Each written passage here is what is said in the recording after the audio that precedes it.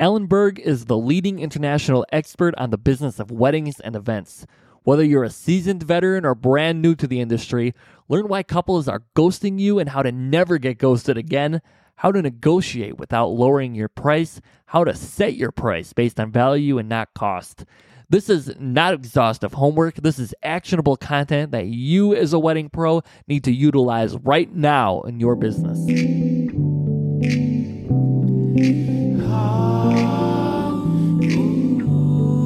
Don't you know? Don't you know? You are special, girl. Last week was a great conversation with Megan Brown. We talked about her journey from a music business major to director of content and B2B education at The Knot Worldwide.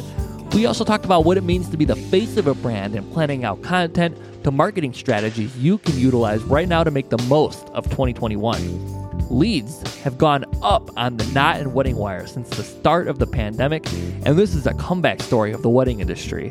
You've got weddings that have been rescheduled, people that were engaged in 2020 and now starting the planning process, and you've got newly engaged couples.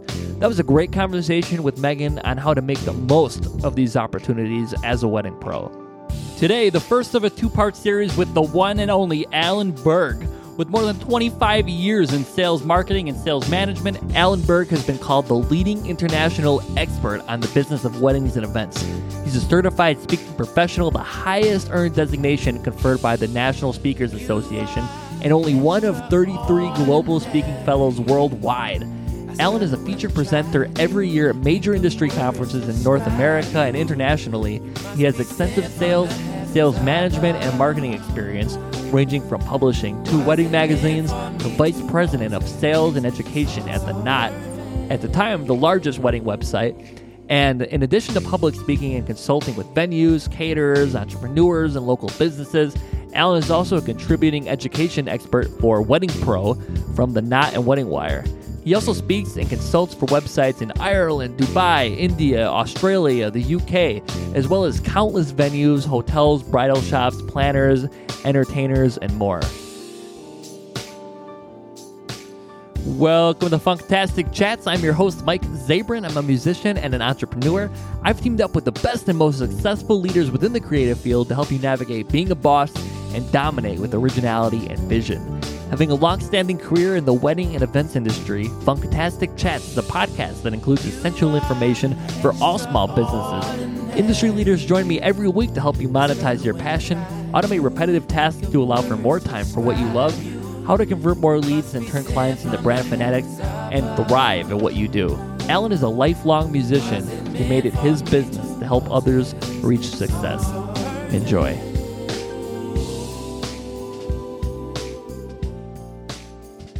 Alan Berg is fluent in the language of business. He's been in marketing, sales, and sales management for over 20 years, working with businesses like yours and like mine within the wedding and events industry.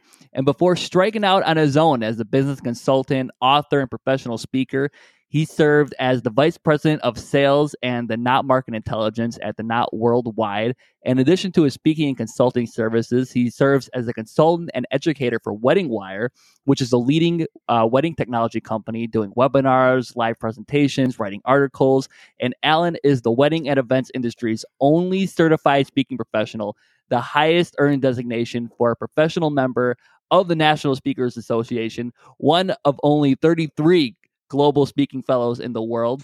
He's able to help new businesses and solopreneurs, as well as established players and corporations, understand and achieve their goals. Alan understands businesses. He's owned several of his own, including publishing 2 wedding magazines. He's spoken and consulted domestically and internationally in 14 countries and 5 continents and counting. We're here talking about his latest book, Wit, Wisdom, and the Business of Weddings, a compendium of ideas, insight, and inspiration from an industry leader. You're going to get actionable content here, not just exhaustive homework. So whether you're new to the wedding and events industry or just a seasoned veteran, each chapter stands on its own. So this book is not meant to be read front to back, although you certainly can if you like. I most definitely did. So we're here with the man, Alan Burke. Hey, Alan. How you doing, Mike? How you doing, Mike? Woo! Yeah, I need to shorten that maybe, but it's hard to take 25 plus years of experience and make it much shorter. I know right? I had to shorten it. I know, but I'm going to add the rest in the front of the podcast before this interview. But anyway, you've been known as the leading international speaker and expert on the business of weddings and events. How far back does your love for the industry go? It goes back over 25 years, and I fell into the industry, and that's kind of how a lot of people got into the industry, only I got in on the magazine side. So my best friend at the time bought a wedding magazine franchise, and he wasn't looking for anything in the wedding industry. It was one of these things where his mother-in-law knew somebody that told her that a franchise was available, and he bought it. And he called me up and he said, "Hey, I don't want a partner. I want a salesman." And we had worked together in some other stuff. And he said, "I really want you." And it was straight commission. No salary, no draw, no minimum. I was a 1099. I was in a job. I was making really good money. I had a company car, fully paid benefits, and I hated it. And he said, "Hey, you want to do this?" And it sounds, okay, here's a new opportunity. But let me add in that my wife was pregnant and our other son was turning 3, and I was the only one bringing any income in. And I'm going to go into a brand new industry, commission only, give back the company car, right? You look at it on paper and you're like, what are you, crazy? Why are you doing this? Well, for 5 years, I sold wedding advertising, which meant I got in my car and I drove around New Jersey and the Hudson Valley in New York, knocking on doors like yours and trying to sell advertising in our magazine. And then we bought the magazines and published the 2 magazines for 5 years. And then the company, it was franchises, wanted me to come work for them. So we sold them back. The magazine franchises went to work for them. And 4 months later, The Knot, which was a relatively new company at the time, bought our company. So that's how I ended up at The Knot. April 1st of what was it, 2000. And then April 1st of 2011, I was self-employed. I went out on my own. So for 11 years, I ran either the regional sales in the Northeast or all of the sales at The Knot and did all the education. And it was just, I kind of fell into the industry, but sometimes that happens, right? You fall into the right place. And yeah, sure, I probably could have done something else. But my passion just got drawn into this because I got to do so many things that I loved, which was sales, marketing. But I'm also a natural teacher. Like in college, I would run the study group because if I could teach you, Mike, I knew it, right? If I can teach, you knew it. And this is just my way. So all of these things just came together and I fell in love with the industry. And the funny thing is when I got married, I tell people, the guy on top of the cake, that little thing, that was me. That was about my involvement in the wedding. And you fast forward now, and, I travel around the world speaking about the business of weddings. But what I don't talk about are weddings. I talk about the business of weddings, right? So you have a wedding band, and I think I'm a piano player. I'm a keyboard player. I was about to say, I just saw a video of you on your Facebook playing piano. You're really good. Thank you. That's the first one you've seen. So I've put up over 40 videos since last April. And it's one of these things where here again, you didn't know that I played piano. A friend of mine in Philadelphia, a videographer, he knew that I played because at a conference, 10, 15 years ago, we were in Florida at a hotel and we were going to meet for dinner. And he comes down to the lobby and he doesn't see me. So he's looking around and he hears somebody playing the piano. So he just goes to walk over and see who it is. And it was me in the lobby of this hotel. Because if there's a piano and it's not locked, it's probably getting played. That's how he knew that I played. So last, I want to say April, right? So we're all in the lockdown mode, right? And we're talking on the phone one day and he said, "You should put up a video of you playing piano." I was like, "Why? Like, what does that have to do with anything?" And he's like, I don't know. I think it'd be a good idea. DJs are doing live DJ stuff. He said, "You should do that." So it was kind of a dare, right? So I put up, what did I play? I played Somewhere Over the Rainbow. I played, right? I love the song, played Somewhere Over the Rainbow. And people like you were reacting like, huh? Whoa, Alan plays the piano and it's not chopsticks, right? It's decent. I put up another one. People started saying, "Where's your tip jar?" I'm like, no. I'm not doing it for this. And then I was thinking, well, tip jar could be a donate link, right? It could be a charity link. And you're seeing the food bank lines and stuff like that. And it was really, it's disturbing to see people who have always been able to put food on the table and all of a sudden not in such large numbers. And we've always donated locally to our food bank anyway. So long story, not so short, my videos, not every one of them has had a donate link, but we're at a little over $2,100, almost $2,200 raised from those videos. So something that was a dare That's turned amazing. into that. Yeah. And I take requests. Oh man, well now that I know, we just recently became friends on Facebook, so now I'll have to go back and look at all of those. Did you guys ever jam together as employees? I know Megan Brown, she was a music business major and she's a singer. I did not know that. I didn't know it either, but see, I just made a connection. You guys should start a band. I have done some duets. Let's see, I did a duet with Jim Cerrone, who's a DJ out of Indianapolis. And I said, Jim, you tell me what song. I'll play the piano. You add the voice. We'll put it together. I did a duet with a speaker friend of mine out in California. And then I did a duet with another speaker friend in Kansas City. And then there's a guy, Bill Herman. I don't know if you know Bill Herman out of Minneapolis. Mm-hmm. So Bill is, again, a great singer. And I've already played the piano part. He has it. I'm waiting for him. So Bill, if you're listening to this any day now, Bill, it's been like 2 months or whatever.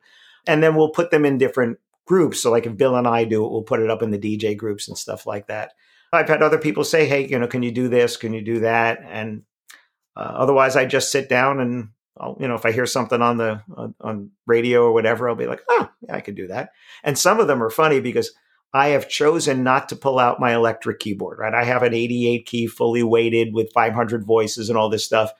But as soon as I start to get into, and you know this, if I get into the different drum beats and if I get into the different sounds, I'm going to just be sitting there all day. Oh, yeah. So I have chosen to sit at the piano and sometimes play songs that are not piano songs, like While My Guitar Gently Weeps, right? Mm-hmm. I did that. And I've done, Styx, Come Sail Away. I did the beginning to Come Sail Away up until the guitar part, right? When it kicks in. Yeah. And it's just fun. It's just fun. And again, something people didn't know about me, but I've been playing since I'm 6 years old. And I played in bands in high school and college. Yeah, it's just fun. But if I'm left with a piano by myself, I'm probably playing something from the Great American Songbook because I just, I can hear the vocals in my head, like On the Street Where You Live or things like that, where there's a story being told. It's not just people yelling or screaming it. That's awesome. I want to dive into your latest book, Wit, Wisdom, and the Business of Weddings. Yeah. Now, I don't read that many books, Alan. Even in high school, they'd give me a book and I'd go grab my bass and look up the Spark Notes later. This is the one book that tells me to pick a chapter that relates to me, and I read the entire thing front to back. And I made, we were talking before we started this podcast, I made a pretty good sized profit on my own wedding business. Let's just say that a couple of days after reading your book and applying some of these methods. Is this book really a hub for all of the info that you put out there and webinars and public speaking in recent years? Well, the genesis of the book actually came from my blog, which I call them articles, not blogs. So once a month, I write an article on my website, but it's long. Well, long compared to people's blogs. It's not 300 words. It's like 1,200 words, 1,500 words. You can still read it in 5 minutes. It's not like it's going to take you forever. So many of the chapters in the book were either a variation of or sometimes exactly what I've written at some point on the blog. So the way it started was I had helped a friend write a book that way. A friend of mine a few years ago he said it was, Wedding MBA, the conference Wedding MBA. Mm-hmm. So it was about 6 or 7 weeks before Wedding MBA. And he said, I'd like to get this done as an ebook before Wedding MBA. And I said, well, why not just get it done as a real book? Because I know about print on demand and, I know what I didn't know years ago. And I said, do you have the book? And the book was, each chapter was a different topic. And I had never written a book myself that way. My books were read the book. Here it is. Here's the whole book. So I already knew that was a concept and that we could work with that. So what I had, my virtual assistant, I said, here's all my articles, where they are in our Dropbox. Take all the articles and catalog them for me, and then tell me, are they a business article? Are they a sales article? Are they an inspiration article? Are they a website article? What are they? And we came up with well over 100 different articles I've written either for me or for other people, for other websites, for magazines and stuff like that. And then I culled it down to the 45 that ended up in the book because there were some that overlapped too much or something like that. I left all the website stuff out because I've already written a website book and I'm planning on writing another website book. So I took all that content out. And the idea was exactly like you said, which you didn't do, but it's you open up the table of contents and you're looking in and you go, you know what? That's something I need to know more about. And you could go to chapter 7, 17, 27, whatever it is. And in 3 minutes or 5 minutes, you got what you needed. That was it. That was the idea. And I was a little bit apprehensive because I had never written a book that was done that way. And I didn't know if people would be like, I wanted more about that topic. Or what actually happened was people coming back to me and saying, I love the fact that I can just read that part and it takes me 5 minutes. So it turned into that, which is great. In a real book or in an ebook, you can jump around. Obviously, the audio version's a little harder to jump around if you're listening to me. I guess you can. I've never done that, but I guess you could jump ahead. But it's just, we live in such a soundbite kind of a world that it's kind of a soundbite book, right? You just took 3 minutes and you read that because you saw it. Some of them were 2 pages, some of them were 4 or 5 pages, and that was it. But as you know, this voice that you're hearing now is the voice in the book. That's what I was going to say, is that your books, they come across as very genuine. And from someone who has watched a lot of your webinars, by the way you write, it felt like I already knew you and you were on my computer screen while I was reading your book. And even listening to the audio version, I mean, everything felt just like you. Is public speaking and writing something that has just always come natural to you? It's difficult to allow yourself to be you, right? To be that much you, because some people are afraid of the way they might look, the way they might sound. You know how it is the first time people hear themselves through a recording or whatever. Ooh, I hate the way I sound, because you don't hear yourself the way other people hear you. I have become very comfortable with watching myself on video or listening to myself on audio and separating myself and saying, okay, do that better. Or why'd you do your hands that way? Or watching me, I would watch you, or something like that. I think the idea of being in front of an audience, because I played in bands when I was in high school and college, being on a stage is not intimidating for me, right? Even though, I was the keyboard player, and I know you said you were the bass player, so we're not the sexy guitar player out front. I get it. I get it. Between my sons and I, we have, 11 or 12 guitars, 2 bass guitars, and some other stuff here. So I play bass also and guitar, but keyboard's my main instrument. But so being on stage was an intimidation thing. And if you really know what you're talking about and you're confident that you know what you're talking about, that's a good start. And the reason I say it's a good start is because, again, you've seen other people speak, you've seen other conferences. Just because you know what you're talking about doesn't mean you can get it across to other people. Yeah. Right? Yeah. And in the early days, I would write a full script. Here's my script of what I want to say. Here's what I want to do. And I don't do that anymore. And I haven't done that for many years because I know what I'm talking about. So my slides are to keep me in order. But that's what I do, unless I'm presenting in Spanish. If I'm presenting in Spanish, I have a full script. It's on my iPad, and you're not getting any ad libs. And, hey, Mike and I were in the hallway talking about this 5 minutes ago. Yeah. Actually, quick funny story. I was in Guatemala in 2019, supposed to present in English, even though they knew I could present in Spanish. And they said they had a translator. And I said, you sure? He said, yes. Are you sure? I asked them 5 times. No joke, 5 times. Great. I get down there. We're in the hotel, and it's an hour before I'm going to go on. And they told me the translator's not coming. Oh, my God. And I said, okay. I didn't bring my iPad because I didn't think I was presenting in Spanish. So even though my slides were in English and in Spanish, I said, could you get me an iPad to use? And it's funny. Like, they go in the room and somebody's speaking and other people are taking notes and whatever. And they see somebody with an iPad and said, we need to borrow that. And the guy hands over his iPad. It's just like, boom, here you go. Here's my iPad. And now I have his iPad, which all the menus and everything are in Spanish. And I have my phone. And it's a great technology thing. I'm in Guatemala City in Crown Plaza. I go on my phone, I go to Dropbox, and I got my notes from the last time I had presented in Spanish. I take his iPad and I airdrop from my phone to his iPad. Pull it up in Pages on his iPad, match up my notes to my slides, which I had changed slightly. And then 10 minutes later, I'm on stage presenting in Spanish. Oh my God. But I told them, I said, listen, you gave me 45 minutes. And if I was presenting in English, especially with a translator, I need 45 minutes because when you speak with a translator, it's important to speak slower. It's important to leave some space because the translator is summarizing what you're saying. And the faster you speak, the less they're actually saying. So Yeah. I've had experience with that. So I said, I need like 20 minutes. And they said, oh, good. You can do Q&A. It's like, okay. In Spanish? So, in Spanish, yeah. So, and they would help me if I needed it. So I did 20, 25 minutes of the presentation, and the rest of the time I did Q&A. And then about an hour or so later, I had another presentation and did that one, the same thing. But I needed the notes, right? I need the notes for that because I'm going to be checking myself on there, where when I speak in English, I don't need the notes. That's actually my definition of a subject matter expert who speaks is someone who can get off the stage and continue the conversation they had on the stage with no notes, no slides, no anything. Then you're an expert, right? That's a great point. That's a great point. Then you're an expert. It's like musicians that put any piece of music in front of them, they can play it, but give them 12 measures to riff and they can't do it, right?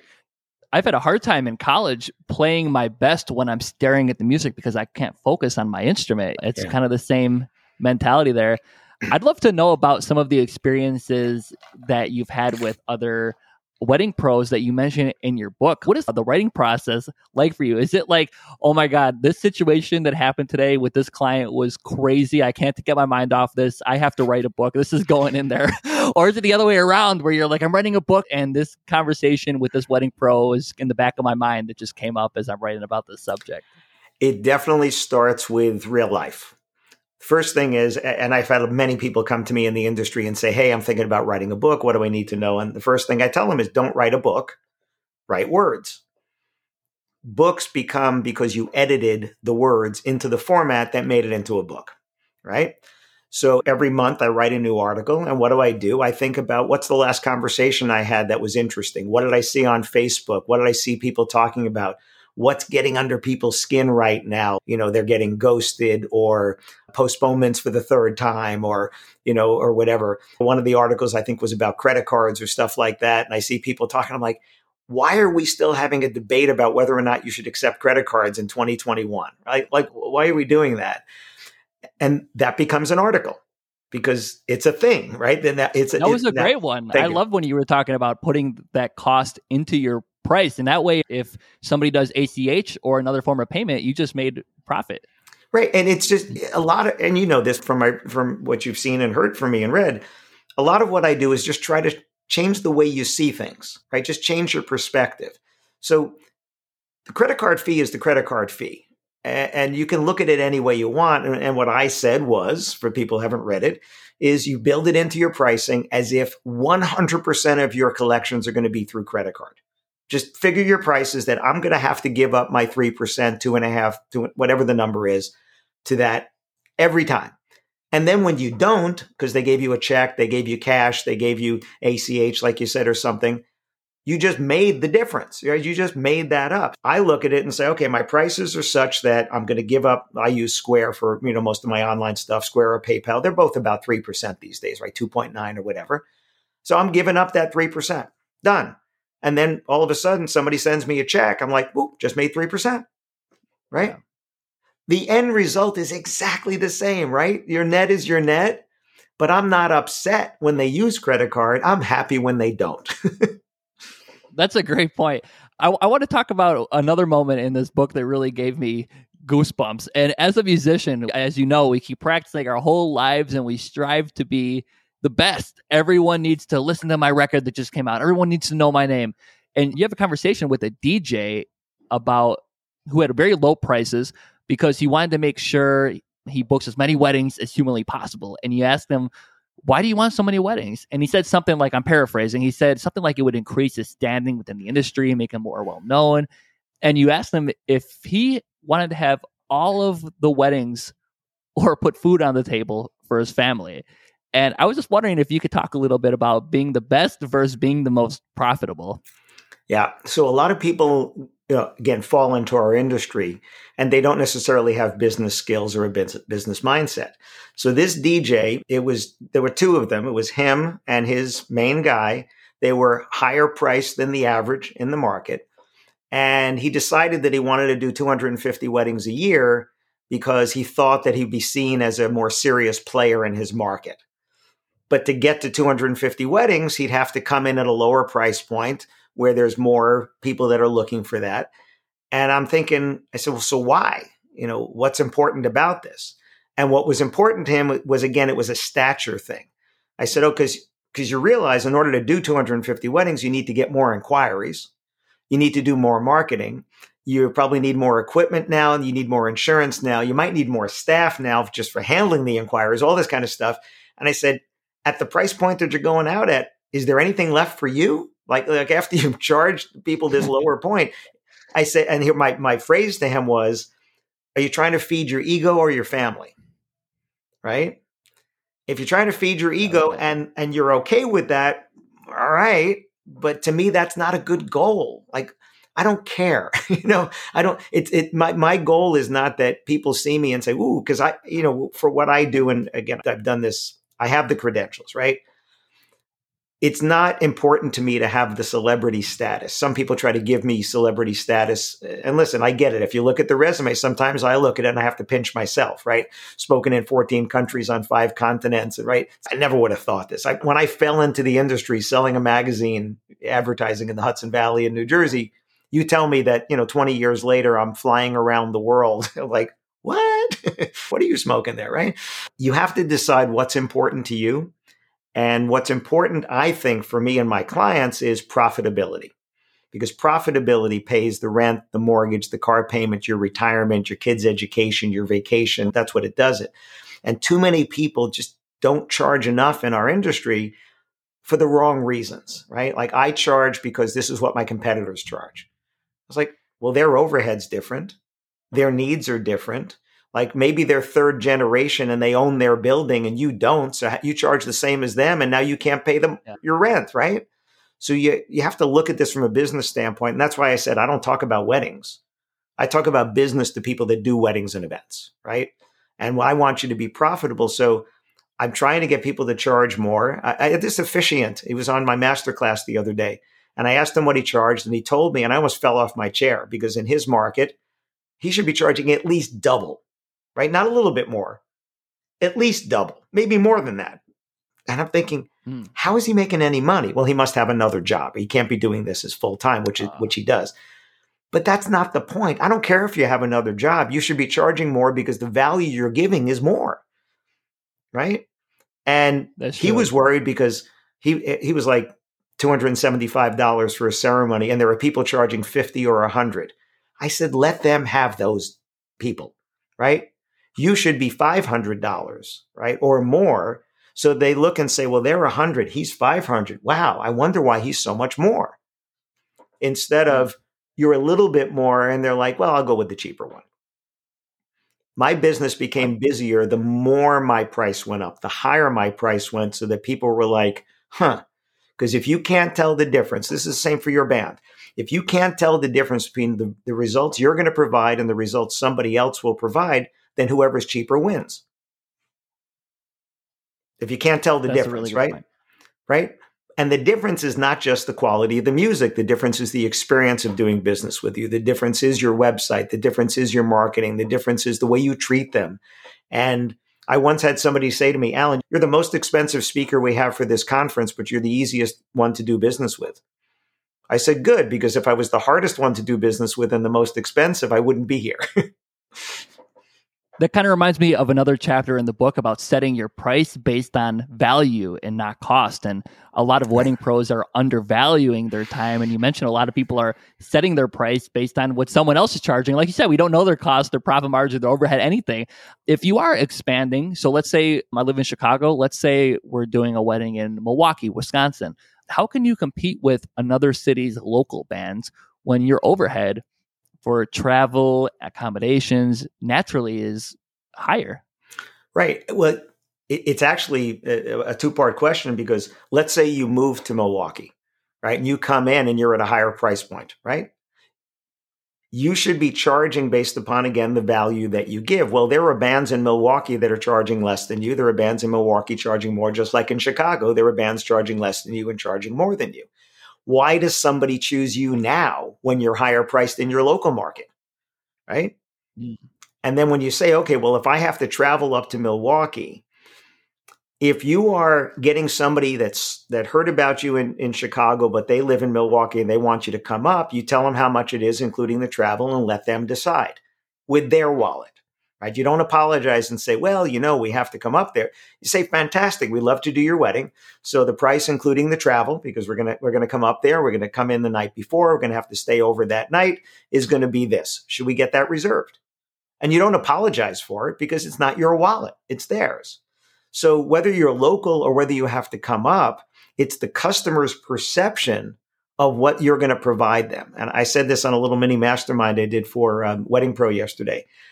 You have to be selling the results of hiring you, not the cost of hiring you, and not the services. Because every band on paper, let's face it, right? If I made a list of what a band does for a wedding, kind of looks the same for every band. And it doesn't matter whether you're 5 pieces, 7 pieces, 9 pieces, right? You're going to prepare, find out the songs they want. You're going to have your set lists ready. You're going to be ready for requests. You're going to have the announcement music, the ceremony music, whatever it is. And on paper, doesn't look any different. It just doesn't look any different. So why do they pay you more now? Or why don't they pay you more? Now, sometimes they don't pay you more. And this was kind of the point of the article. Sometimes they don't pay you more now because you didn't ask. You just didn't ask, right? Yeah. So I challenge people in the industry, and when I speak to people outside the industry, I challenge the same thing, is how many more of your customers would have paid more already? So think about it with your band. How many pieces are you typically putting out for a wedding? 6 to 12. 6 to 12, okay. So how many of your customers would pay $100 more than they paid already? All of them. Right. And if you did 50 weddings, I'm just picking numbers, and they would have paid you $100 more, is $5,000 in profit. It didn't cost you any more, right? Right. So now you say to yourself, okay, well, if they would have paid 100, would they have paid 150? If they would have paid 150, would they have paid 200? And you'll get to a point where you're going to say, you know what? Maybe 3/4 of them would pay 300 more, 500 more, whatever, but others might not. Okay. But did you turn away business because you were already booked? So maybe, Mike, maybe you could charge more on a Saturday night in season, but maybe not on a weekday, right? Or maybe you could charge more for the 12-piece, but not for the 5-piece. But every dollar you raise your price without adding anything is profit you gained. And, real important, every dollar you discount without getting anything of value back is profit you gave away. Wow. Yeah. That's a great point too. I was wondering, if you go on the Knot, there's a whole dedicated section where it says upload all of your pricing. It's a PDF. There's, as you know, the range to set your prices for on and off seasons. On Wedding Wire, it's pretty similar. And I was just wondering, in a time where everything is so instant at the speed of a smartphone, where people want answers just right away, how do you go about giving them your pricing without speaking with them on the phone? Yeah, so I understand why Wedding Wire and the Knot do it. And again, I was at the Knot for 11 years. We weren't doing it at the time. It was just dollar signs. So $1 sign, $2 sign, $3 sign, $4 sign. I'm not a big fan of PDFs for a few reasons. One is they don't open well on phones. They do open, but I mean, they're real tiny. So unless you formatted it for a phone screen, it's not going to be easy to read. They're also static documents. So if you have my PDF from 6 months ago and I change something, you still have the document from 6 months ago. So I'm not a big fan of those. I do like price ranges. And you've heard me talk about this. You probably read it in the books about this 4 ways you can talk about price. You can tell somebody, you can choose not to tell them yet. You can do a starting price, or you can give them a range. The advantage of a range is it creates what's called framing. And framing is giving you an idea of where your particular business's range of price is, not the range of everybody, but your range. Because as you know, I'll use an example. So let's say you needed a new bass. Well, you don't need a new bass. You wanted a new bass. Let's go reality here, right? You wanted a new bass. And you know what the range is of basses because you've bought basses before. But you say to yourself, okay, So I want to get a bass that's different than the bass I have now. Maybe you have a 4-string and a 5-string, and maybe a 6-string would be kind of cool. Maybe we're going to go for a 6-string. But you already know in your head that they go from hundreds to tens of thousands of dollars, right? You know this range. And then you say to yourself, you know what? I'm going to look in this range. I'm going to go in the $1,000 to $2,000 range. And now you cut it down. You find people who are in that range. But what if you've never bought a bass before, right? And you're like, I want to get a bass. For instance, when my younger son was 13, my wife said, what should we get him for his birthday? And I said, let's get him a bass. He played piano and euphonium. I said, let's get him a bass. And she's like, he doesn't want a bass. He wants a video game. I said, well, I'm not buying him a video game. He's going to get a bass. And if he doesn't want it, I'll return it. So we went and bought him a starter set, right? Not a bass that you would buy yourself now, but it was fine. Actually had a rosewood neck and it was nice. It was what they call First Act was the brand. Mm-hmm. And the box included the bass, the amp, the strap, the cord, the pick, everything. We still have that bass. And I got to tell you, it plays pretty nice, right? You're not going to mistake it for, a Fender Precision bass or a jazz bass, but it plays fine. It really does. It plays fine. So that $200 that we spent was fine. Fast forward when he was playing a little bit more, all of a sudden he's thinking, maybe a Steinberger would be nice, right?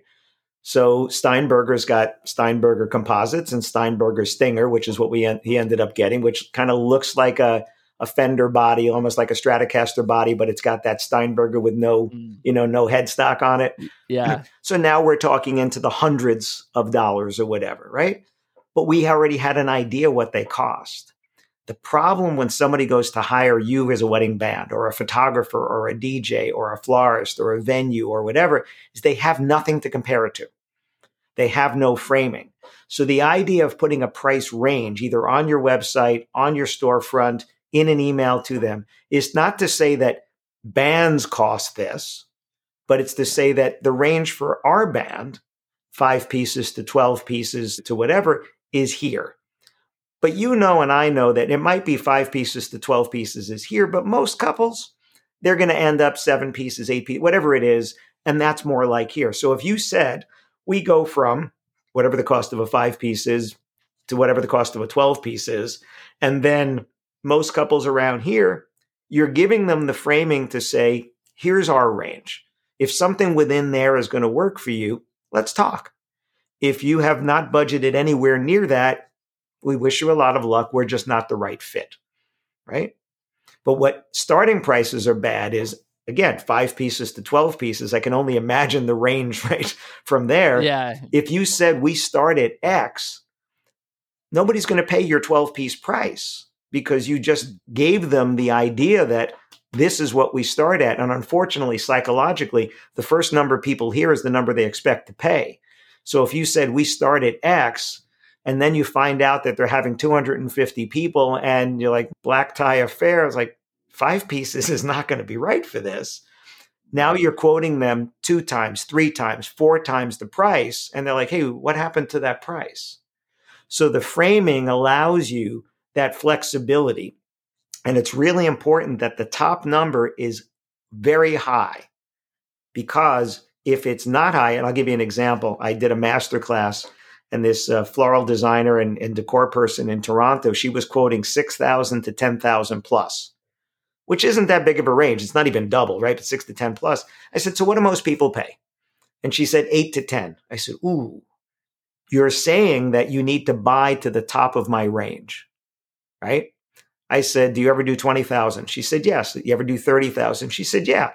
I said, do the 30s often? She goes, not as often, but 20s, we do those. I said, why don't you quote 6 to 20 plus? Most of our couples end up 8 to 10. Now it sounds like you don't have to buy way up here. We can do that work if you need it, but you don't have to buy up there. And it just feels better, sounds better, and it still keeps the $3,000 people away because that's not her. And that concludes the first of a 2-part series with Alan Berg. We're going to have him back on next week. For more information on Alan's website review and consulting and or sales training, to get a copy of his latest books or to have Alan speak for your company, group, or association, visit www.alanberg.com. That's ALANBERG.com. His Instagram handle is @AlanBerg. It's not too late to get caught up for next week. Get the book Wit, Wisdom, and the Business of Weddings. We're going to be talking about ghosting. What is a ghost? Why are you getting ghosted? How to never get ghosted again? And when is a ghost not really a ghost? We're going to be talking about times when you think you're being helpful, but you're actually creating decision paralysis for the client. Shifting your mindset to be the making it happen person and not the center of attention. Why you should be selling the results before the service, and how to discount without giving away profits. Check out his website, www.shopalanberg.com. You're going to find a lot of great stuff on his website. We talked about his latest book today, but you can get a 3-book bundle or another bundle, including all 5 of his books at a big savings. You are extraordinary. Thank you so much for sticking with us. We'll see you for part 2 with Alan Berg next week.